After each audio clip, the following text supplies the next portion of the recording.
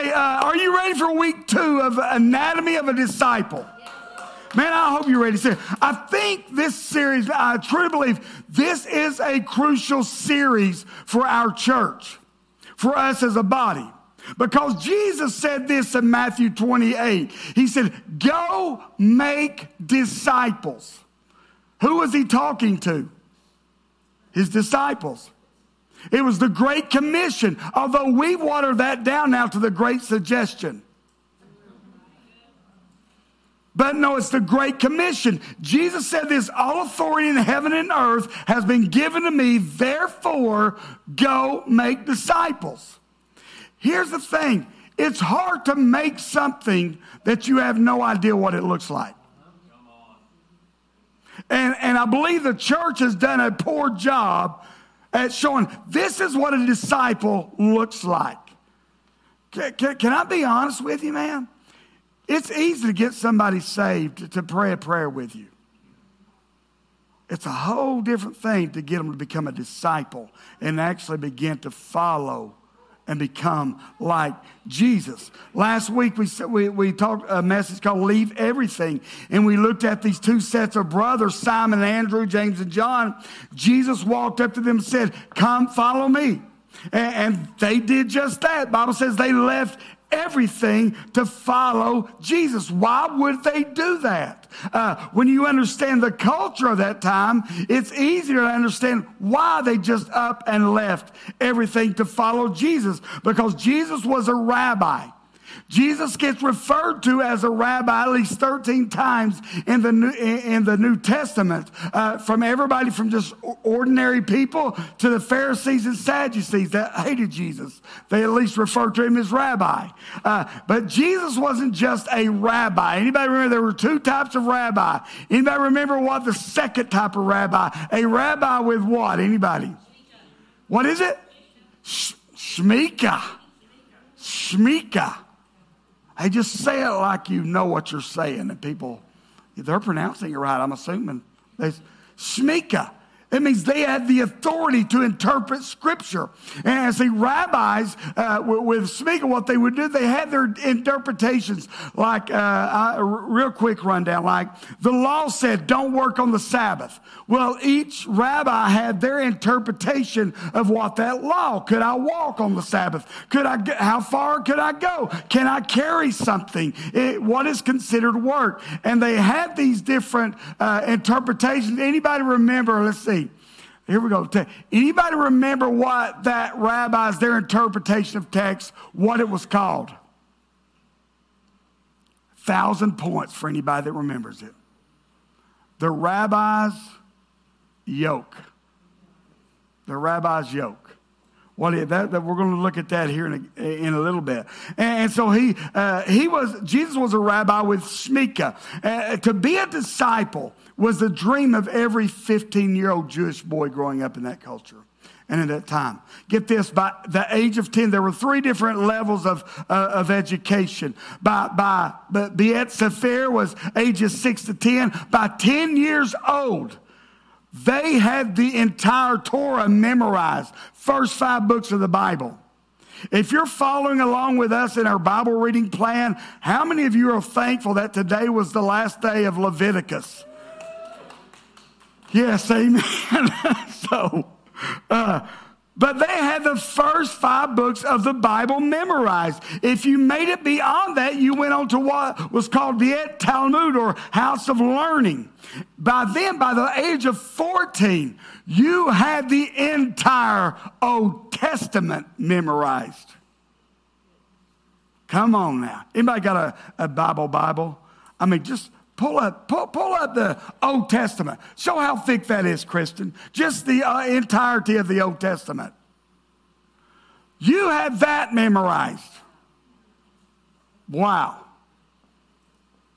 And y'all get mad when I ask you to memorize one scripture. And you learn the art of answering. You didn't answer a question with an answer. You answered it with another question. which Jesus did a whole lot. And then if you made it past that, and you were considered the best of the best, you went on to Bet Midrash, which house of study. And what you would do, you would apply to be the disciple or talmid of a respected rabbi. Get this, one writer said this, only 1 out of every 10,000 got to become a disciple of a rabbi. 1 out of every 10,000. And if you didn't make the cut, well, you went home, you learned the family business, or you apply for an apprenticeship to be a tradesman. But if the rabbi said, this kid has got what it takes, they would look at them and they'd say 3 words: come, follow me. Once that rabbi looked at that kid and said, come, follow me, that 14 to 15-year-old kid would leave his home, leave mom and dad, leave his local synagogue, the village he grew up with, leave his friends. They would leave everything and would devote their entire life, not just to learning what the rabbi knew, but the goal was to become just like the rabbi. And get this, rabbis never went out recruiting. You went to them. Recruiting was beneath them. But what did Jesus do? Jesus went out recruiting. Jesus went out. He found these young men, these young fishermen, and said, follow me. They left everything to become just like Jesus. Last week, if you were here, if you got anything, if you took home anything at all last week, I hope it was this: God went looking for you. God chose you because God believes in you. Some of you have never heard that, but let me tell you, God believes in you, and he chose you. Being a disciple, though, it's more than learning. It's more than knowing what they know. It's more than knowing some facts. But being a disciple is about following Jesus in every aspect of your life. Our behaviors, our actions, the way we talk, every area of our lives. We want to be so close behind Jesus. Anybody remember what we want said about us? That we would be covered in the dust of our rabbi. That brings us to week 2. All right, you ready? Hey, those in my generation, I'm dating myself. If I say, you hear the words be like, does that bring anything to mind? Huh? Be like mine. Anybody remember this commercial? Play that for me.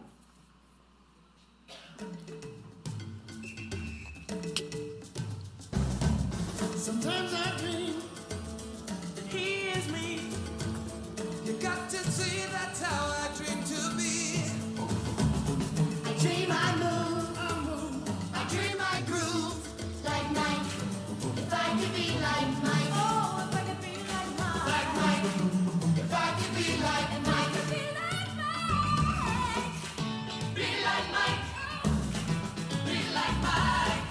Yeah, I try, just need to fly. Just one day, if I could be that way. I dream I move, I dream I groove like Mike. If I could be like Mike, I'm gonna be like Mike. If I could be like Mike, be like Mike. If I could be like Mike, That commercial came out when Michael Jordan was in his prime. It could be summed up, the whole thing of what they're trying to say can be summed up in 3 words. Be like Mike. You want to be like Mike? Drink Gatorade. Come on. I'm just going to leave it there. Be like Mike, 10-time NBA scoring champion, 5-time MVP, 6 NBA championships, arguably the greatest player to ever play the game. Be like Mike. In 2020, they revisited this commercial, but then they added little phrases like dunk like Mike, groove like Mike, spin like Mike, shrug like Mike, ball like Mike, dance like Mike. The whole premise was be like Mike. And while they didn't overtly come out and say this, there was a question being asked. Who do you want to be like? Who do you want to be like? Because you want to be like Mike, here's what you got to do. And that's the question that everyone in this room and watching online will have to answer. Who do you want to be like? What do you want to be like? Because here it is, whether we know it or realize it, everyone in this room, everyone watching online, you are a disciple of something or someone. Everyone. Well, you may not even realize it. And Jesus walks up to these four men who were fishermen by trade, meaning they didn't have what it took to make the cut. So they had to go back to the family business. He walks up to these four men and says, hey guys, who do you want to be like? Come follow me. That's the question I pose to you. Who do you want to be like? Who do you want? And here's what I know. In this setting, if I was to go out, or even before church, if I was in the lobby, hey, who do you want to be like? Our reflex answer, because we're in church, Jesus. It reminds me of the story about the pastor that would do these little 5-minute messages during the worship set, where he would bring the children up, gather them around, and he would do this little 5-minute message on their level. And one particular day, he was doing it on stewardship. And he's like, hey, kids, listen, here's what I'm thinking of. I'm thinking of something that is soft, gray, furry, has a long, bushy tail, stores up nuts for the winter. What am I thinking? Little Johnny raises his hand and says, I know the answer is Jesus, but it sure sounds like a squirrel. Church has a tendency to do that to us sometimes, where we conform instead of being transformed. We just give the answer we think we're supposed to give instead of being honest and letting Jesus transform us. Who do you want to be like? And their reflex answer in church is, well, I'm in church, so the answer must be Jesus, but it sure sounds like Michael Jordan. I'm a Michael Jordan fan from way back. In fact, my son-in-law, Josh, Casey, one or two of his friends, we actually got to see Michael Jordan play his last year he was playing. And we made a trip down to Atlanta where we got sold some bad tickets, and my son-in-law, Josh, he's a big guy, so he threatened the guy, and we got our money back and got good tickets. Got in there. We're sitting up there in the stand. This was Michael Jordan, Scottie Pippen, Dennis Rodman. I mean, it was the crew. And we're sitting there watching the game, and Casey's got his binoculars. The guy beside us, hey, can I borrow your binoculars? Casey's like, yeah, sure. So we were looking, we're enjoying them. When we turn around, he borrowed the binoculars. He's gone with them. But I'm a Michael Jordan fan, but be like Mike?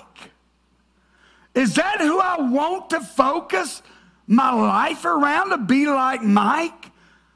I mean, I'm being honest. I need something more stable, because HBO did it was it HBO that did the documentary on him, the Last Dance.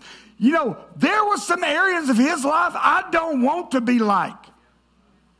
There were some character flaws in his life. There were some bad habits in his life, and so there's some things. No, there's only one area I'd like to be like Mike in. I'd like to play ball like Mike. Okay, wait, two. I'd like to be rich like Mike. So 2 areas I like to be. But to be like Mike, I need something bigger, something more stable, more dependable, more life empowering, something to model my life after. And to be like Mike, my goal. It is something I will work on until the day I die. The goal is to be like Jesus, to be a disciple of Jesus. That doesn't mean that doesn't mean you get it right all the time. You read the Gospels. Jesus was constantly having to get with his disciples. Come on, guys, are you serious? But what I love about Jesus is he never once told them, guys, you don't have what it takes. He said, I believe in you. I believe in you. The goal of the disciple in the first century is to become just like the rabbi. In fact, Luke said it like this, Luke 6:40. A disciple is not above his teacher, but everyone, when he is fully trained, will be like. Can you bring that passage up? Will what? Be like his teacher. Last week we started this series looking at Jesus' approach to Simon and Andrew, James and John, saying, come follow me. And their response was they left everything to follow Jesus. Right before that, Jesus had been baptized by John. He comes out of that. The Spirit leads him into the wilderness where he's tempted by Satan for 40 days and 40 nights and begins to preach this message, Mark 1:15. The time has come, Jesus said. The kingdom of God has come near, therefore repent and believe the good news. Jesus shows up and said, guys, the kingdom of God is here. But if you want to see what it's really about, you want to operate in the kingdom, you want to be part of what I'm doing, the first step is repent. You got to repent. Today, the passage we're going to look at, and we're going to settle in here for the remainder of it. We're going to read the last verse of Matthew chapter 4 and then the first two verses of Matthew chapter 5. Matthew 4:25. Large crowds from Galilee, the Decapolis, Jerusalem, Judea, and the region across the Jordan followed him. That closes out chapter 4. The opening of chapter 5 is where we're going to stay. Verse 1 and 2. When Jesus saw his ministry drawing huge crowds, he climbed a hillside. Those who were apprenticed to him, the committed, climbed with him. Arriving at a quiet place, he sat down and taught his climbing companions. If you're taking notes today, last week you had it easy. There was only 2 fill-ins. Today, be ready. Got a lot of stuff to say. Today, if you're taking notes, 3 truths about being a disciple. Good is always the enemy of great. We never fully arrive. Good is always the enemy of great. You ever walked up to try to help somebody? Hey, can I help you? I'm good, man. I'm good. They may be good, but things could be a whole lot better if they would let their pride down and say, it's good, but it could be better. It could be great. Look at verse 1 again. The first of it. When Jesus saw his ministry drawing huge crowds, what did he do? What did he do? This seems backwards to me. He climbs a hillside. Because in our world today, if you've got momentum, you capitalize on that momentum. You enjoy the momentum. But Jesus, his ministry starts growing. He starts drawing these huge crowds. He climbs a hillside. He goes for a hike. Now, let me be honest.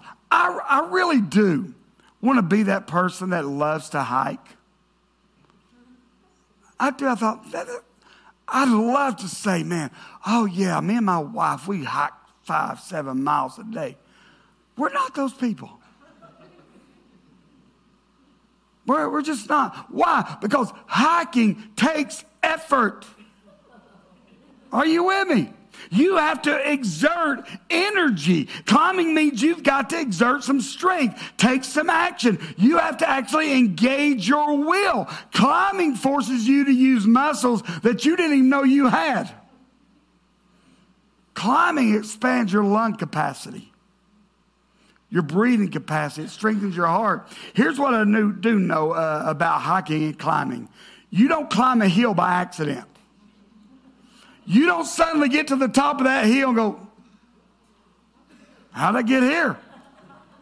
And, well, some of y'all probably done that before. But let's come on, reel it back in. Some of y'all praying a whole week and you're like, how'd I get here? But anyway, no. I'm making myself laugh. But you have to have the mindset and engage your will. I'm going to climb this hill. Why would Jesus, at the height of his ministry gaining ground, why would he climb a hill? It's almost like he's purposely making it difficult. Why did Jesus climb the hill? See, there's been some speculation. Well, Kelly, he climbed the hill so that people could see and hear him better. I get that argument. I understand it. But I don't think that's the case here in this thing. I believe Jesus wanted anyone that wanted to be his disciple, he wanted them to know that, hey, if you really want to be like me, if you really want to follow me, you're going to have to learn how to climb. Because Jesus didn't come so that you could just keep status quo. Jesus didn't come so that you could just live life as usual. Come on. Jesus is like, there's so much more for you than where you've been living. But if you want to get there, you got to learn to climb. You got to learn to climb. You got to dig deep. The problem, I think, is we've developed this low expectation of what life looks like. And Jesus said, no. That's where the crowd is. I'm calling you to climb. And if you really want to live the life I have for you, you're going to have to learn how to climb. And Jesus was saying to them that day through his actions, hey, today you're here with me, man, and you can stay right here if you want. It's your choice. It's good, but good is the enemy of great. And if you'll climb with me, exert some effort, you're going to find the great. Why? When the crowds were getting larger and larger, Jesus goes for a hike. He wanted his disciples and this crowd to know, you, and I'm telling some of you, you need to hear this, you were meant for more. You weren't meant for the valley. You were meant for the mountain. You weren't meant to just survive. You were meant to live a life of significance. So how about we go climbing? Let me give you a feeling that goes along with that first truth. Pull that up for me. Good is always the enemy of great. Great always requires growth. And growth is always up. Jesus didn't choose you, call you so that you could stay exactly where you're at. Are you hear me? He didn't choose you because you could just stay who you are. He is always calling us higher. The question is this: are we going to climb with Jesus, or are we going to be satisfied with just hanging with the crowd? That's the question. Are we going to settle for the convenient, the easy way? Are we going to intentionally invest our time, our energy, our resources in actually pursuing all that God has for us? Good is always the enemy of great. The second truth when it comes to being a disciple: uphill dreams demand uphill habits. Stole this from John Maxwell. John Maxwell, in his book No Limits, said this. Pull this up. Most people have uphill dreams but downhill habits. You have to intentionally turn downhill sliding into uphill climbing. Isn't that true if we're being honest? We've got these uphill dreams. We've got these big dreams, especially at the start of a new year.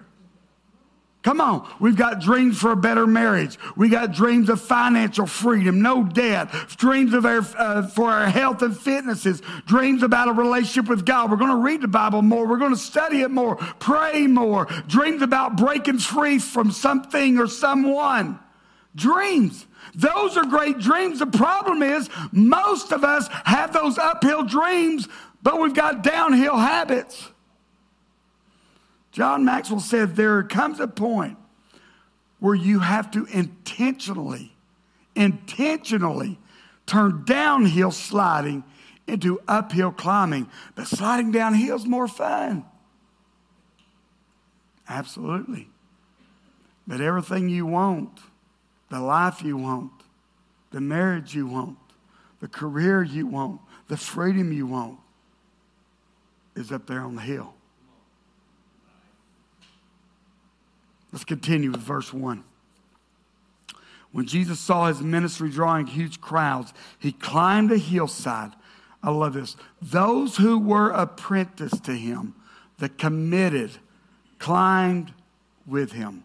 The word disciple literally means learner, follower, or student. And last week we looked at those different levels of education for Jewish children. You didn't go to college. College was not an option. And if you didn't become a disciple or go back to the family trade, well, you found a tradesman that you wanted to apprentice under. I mean, we do apprenticeships now. And what that meant is, hey, you want to be a fisherman? Find an expert, a professional fisherman, and they would put themselves under them, apprentice under them, where they would learn how they do things, the way they do things. You want to be a blacksmith, you apprentice under an expert blacksmith, carpenter, lawyer, all those. You put yourself in a position where you are constantly observing how they did things.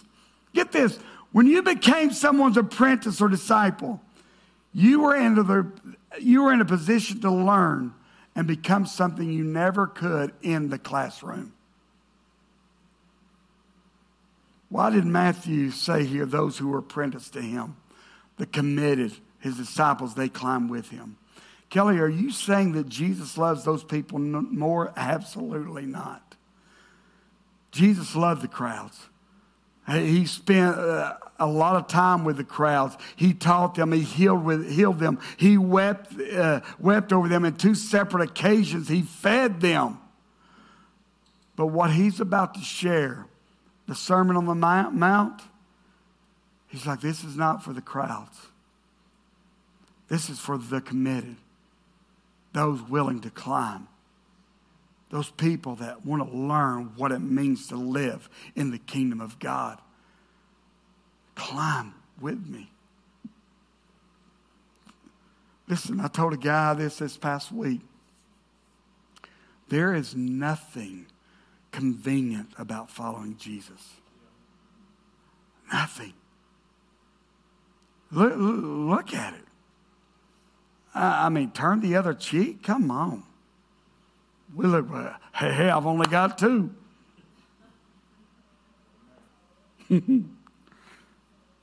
It's blessed to give, more to give than to receive.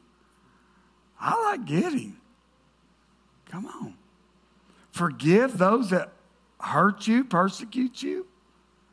There is nothing convenient about following Jesus. And when Jesus calls you to climb, I can assure you it won't be easy. But nothing worthwhile is ever easy. Are you here? Here's the truth. When Jesus calls you to climb, it's always for your benefit that he's calling you to climb. Even though it may not seem like it at the time. You ever started a workout fitness program?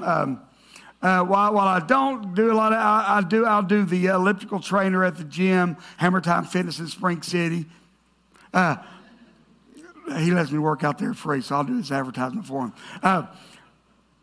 But I do that. When you start those, that cardio workout, you don't just jump on a treadmill or whatever and just take off. 2 minutes in, you're going to be sucking air. We're going to be calling an ambulance, thinking you're dead. But what you do, you set that pace. And you find yourself in a week, hey, I can go stronger. I can go farther. What do? You're building lung capacity. You're using muscles that are getting stronger. Get this, not only that, your mind is getting stronger. Because while your body or your mind is telling you, I can't go another step, it's going to kill me. It's not going to kill you. But your mind has convinced you it is. But your mind gets stronger the more you do it. And here's the thing, the more you show up, the more you climb with Jesus, it's going to make you stronger. It's going to make you breathe easier. It's going to make your mind stronger. It's going to make different parts of you that you didn't know could increase, it's going to increase. He calls you to climb for a reason. We talk a lot about being saved by grace. And I said this last, man, I am thankful for grace. But get this, we are not only saved by grace, we are sustained by grace. It sustains us. Grace gives us, it's God's power operating through us. My brother Chris, pastor at 82, man, he's got a great definition for grace. Pull this up. I love this. Grace is God's reckless, relentless, and unconditional love that meets us where we are and refuses to leave us where it found us. It is God's love working through his power to bring about our freedom and transformation. That's grace. I love grace. But let me be very clear. Following Jesus will cost you. It will cost you. And I realize in this culture we're supposed to make it easy. But here's what I found. The church has told people lies for too long. And then when they give their heart to Jesus and it's not as easy as they thought it would be, they fall away. I'm going to tell you, man, it is the best decision I ever made, but it has not been a convenient decision. Are you hearing me? And do I get it right every time? No.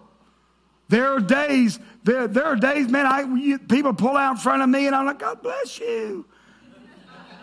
Thank you, God. Then there are days I'm telling them they're number one with the wrong finger. Oh, I'm sorry. That's just me. Y'all are too holy for that. Because y'all were like, oh, that's good. Then the middle finger, I'm just being honest.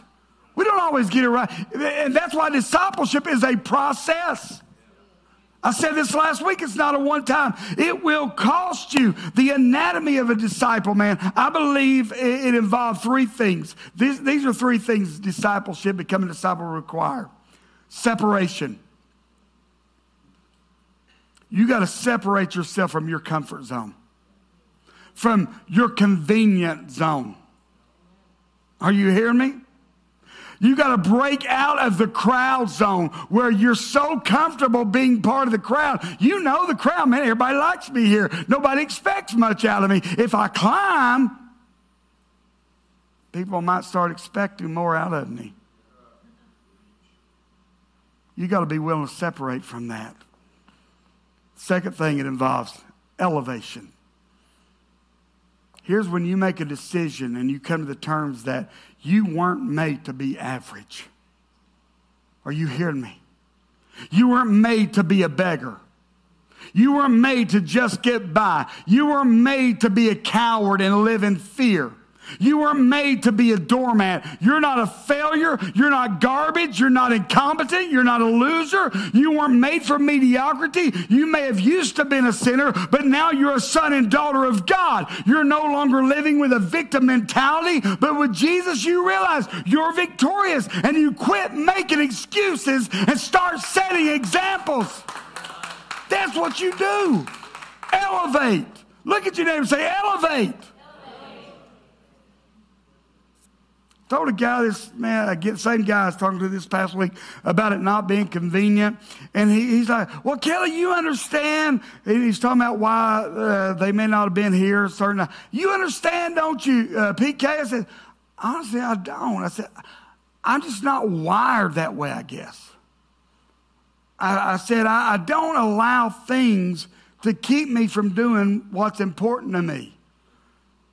I just don't. And we began to talk more. And I said, listen, here's the thing. The people that say, well, Kelly, man, here's what keeps me from coming to church. You know, like COVID, man, I don't want to be around big crowds. I said, what kills me is those same people, I see them at Walmart.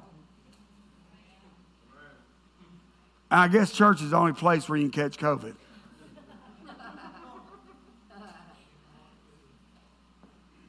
I'm just going to leave it there. Third thing it will require, transformation. Here's the thing about being an actual disciple of Jesus. The more you hang out with Jesus, the more like him you become. The more you follow him, the more you allow yourself to be covered in his dust, the more like him you become. It requires transformation.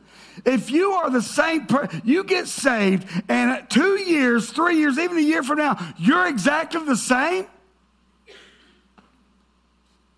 something didn't happen in that you should be transforming.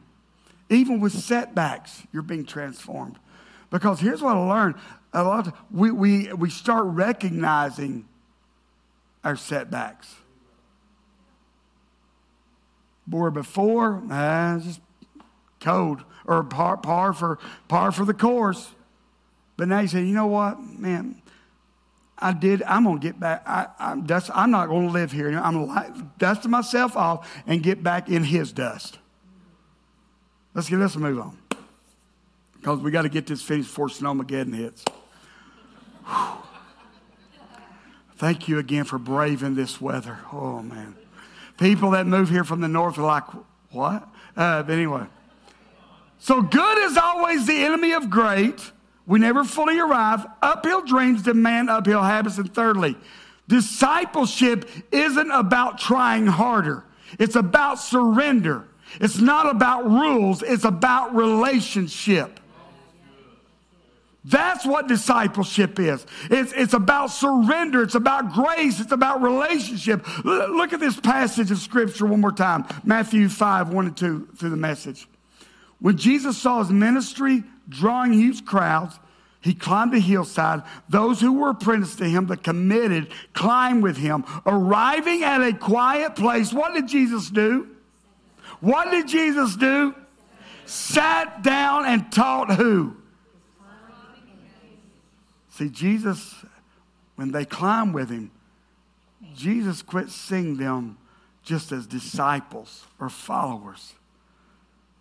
He saw them as friends, companions. He was inviting them into a relationship when he climbed. See, here's the thing. People knew a rabbi. If a rabbi was speaking and he was standing and just walking, it wasn't official. It was just, just talk. But when a rabbi sat down and began to teach, it meant, pay attention. What he's about to say, there's life in it. And Jesus sat down, and they knew what he's about to say matters. It carries authority. He's about to say something that shapes me. You remember last week, when I addressed this earlier, how a rabbi, Jesus was not just a rabbi, but he was one that they considered a rabbi with shmika. In other words, the ability to interpret scripture and text. And remember what that was called, a rabbi's interpretation of text, and how it was called what? A rabbi's yoke. With that in mind, look at Matthew 11, 28 through 30, a scripture you've seen.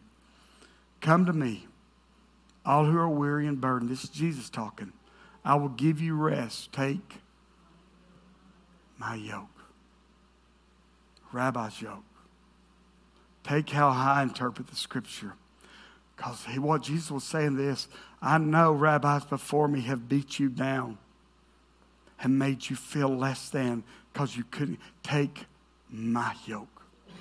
The way I interpret scripture, the way I interpret the text. Why? Because when it comes down to it, I am the word made flesh. And if anybody knows how it should be interpreted, the word itself should know.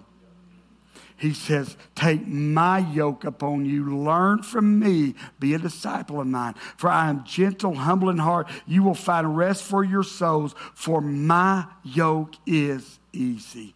My burden is light. Jesus sat down, taught his climbing companions. And he was saying, hey guys, here's my yoke.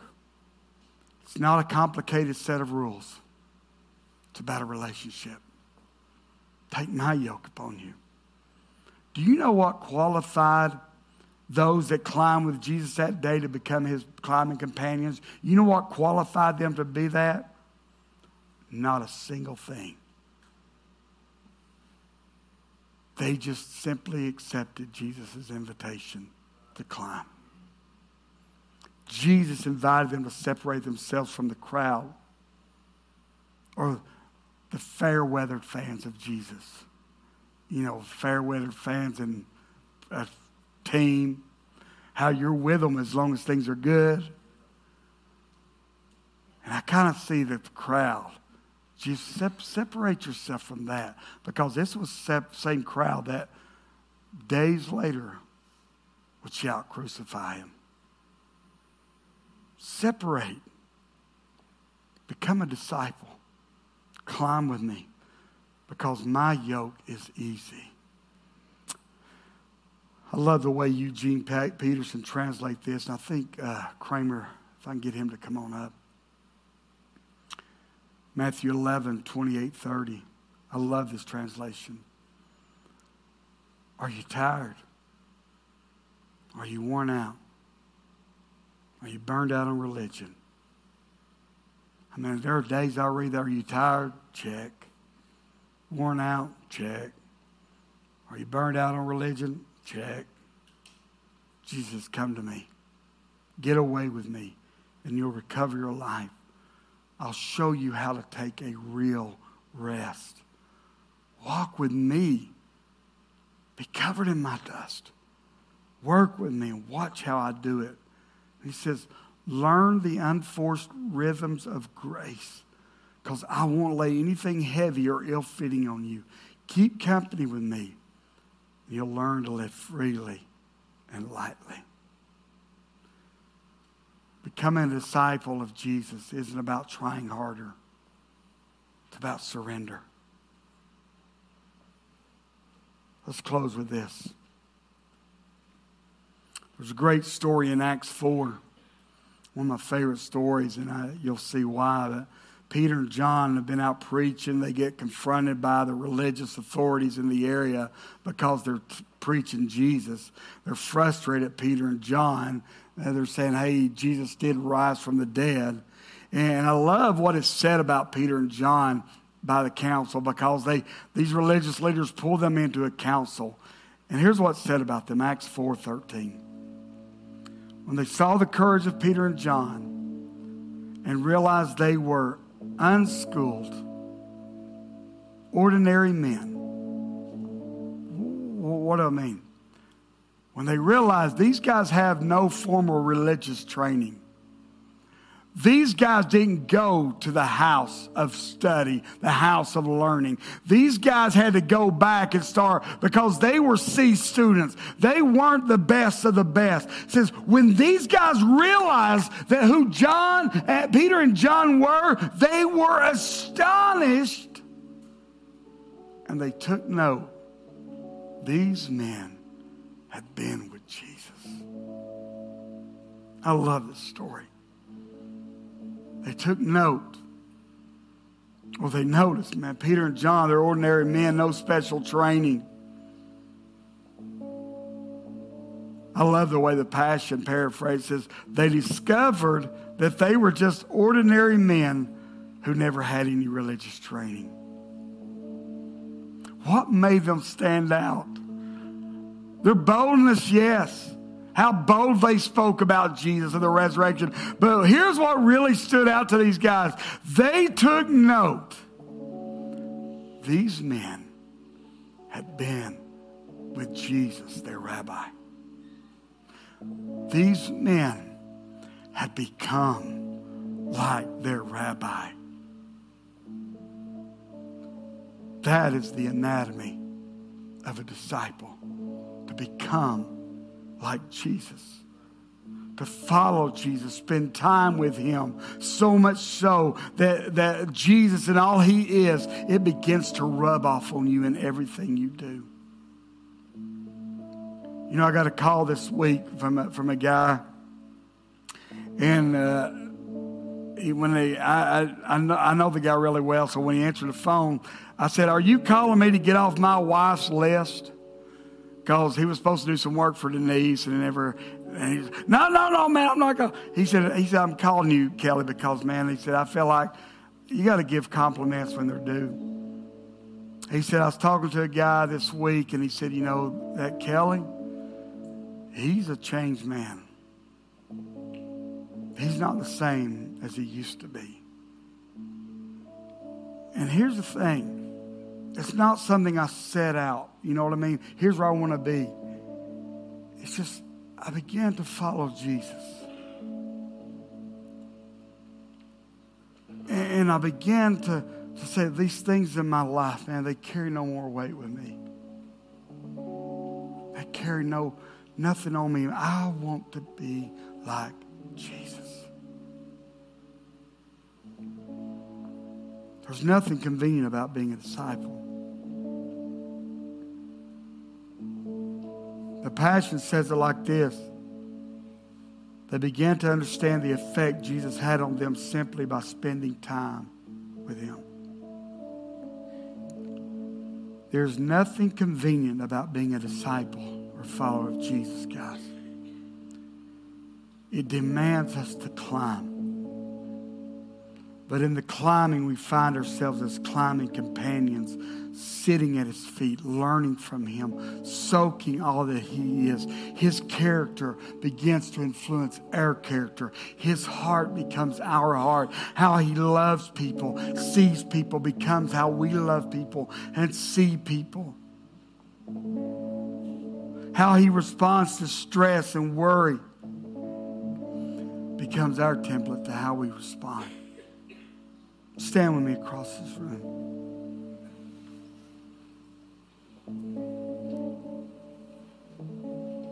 Jesus, Jesus, Jesus.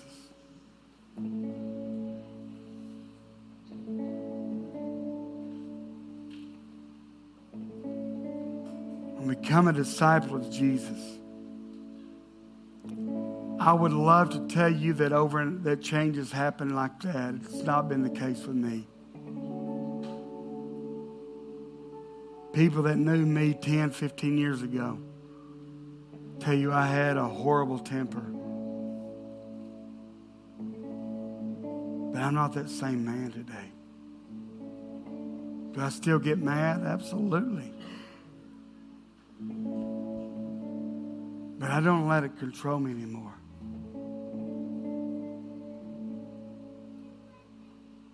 When I become a disciple of His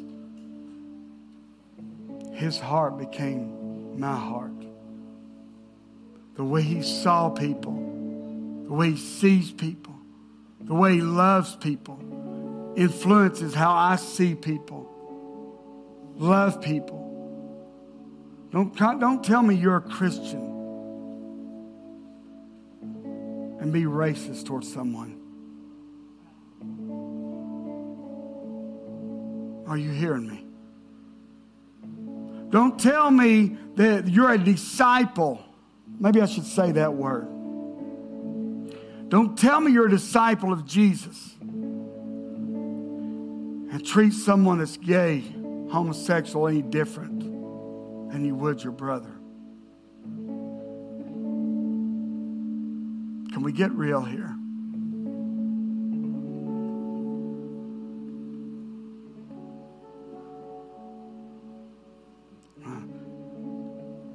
When I became a disciple of Jesus, and when you follow the lives of His disciples, I wish, Ben, and I know Peter and them did that. The moment they said yes to Jesus, their attitudes changed. They got nicer. They became better people. They didn't lose their cool. Peter had been following Jesus almost 3 years, and he cuts a guy's ear off.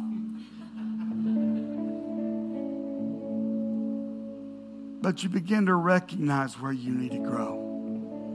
And you begin to allow God to come in and make changes in you that you know need to be changed.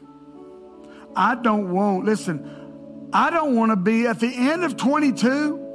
I don't want to be anywhere near the same person I was when I started this year. I want to love people more. I want to see people for who they are in Christ. How'd I even get off on this? Can I tell you this, guys? There's nothing convenient about following Jesus.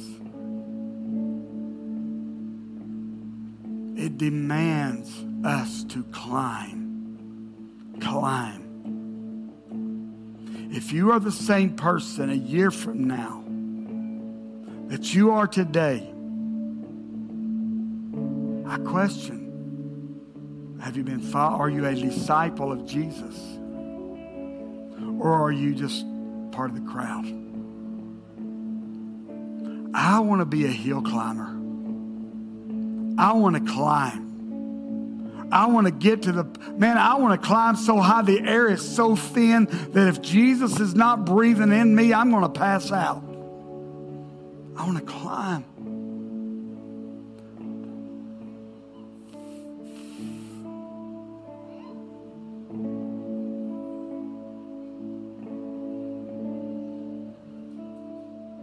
Oh, I love you, God.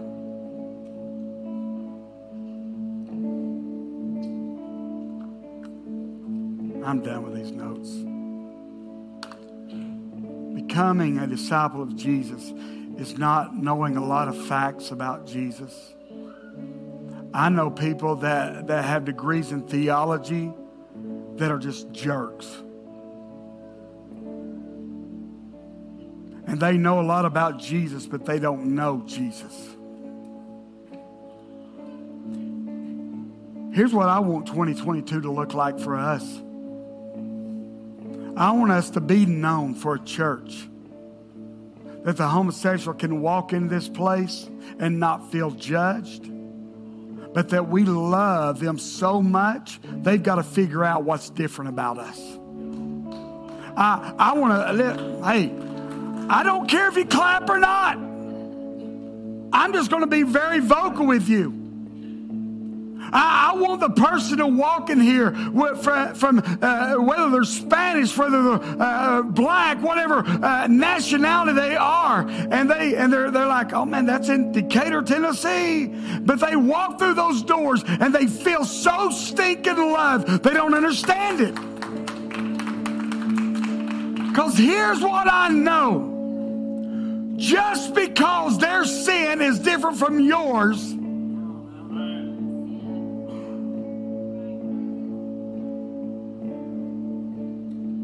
doesn't mean you get the right to treat them less than who God says they are.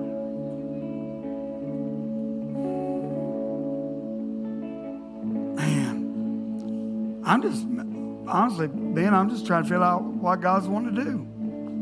Casey? Because here's the thing. God loved us right where we are, right where we were. But if you're a disciple of Jesus, you shouldn't be in that same place a year from now.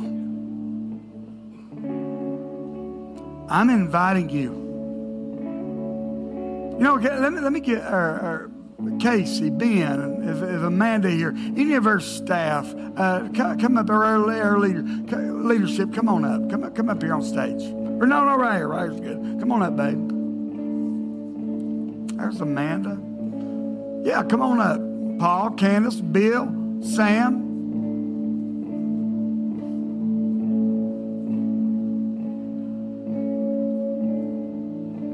I am sweating so bad right now.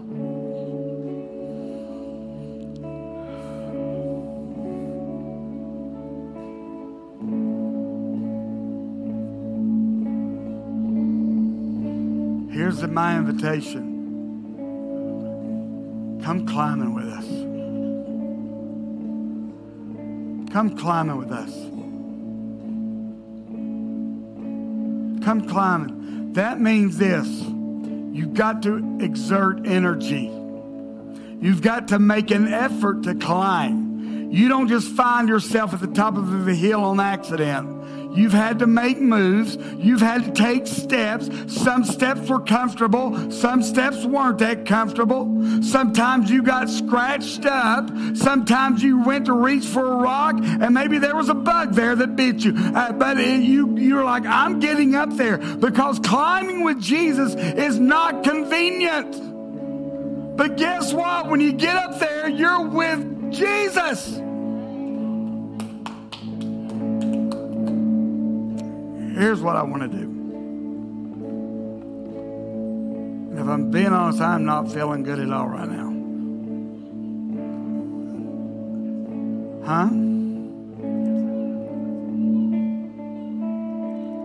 I want to invite you to climb with us.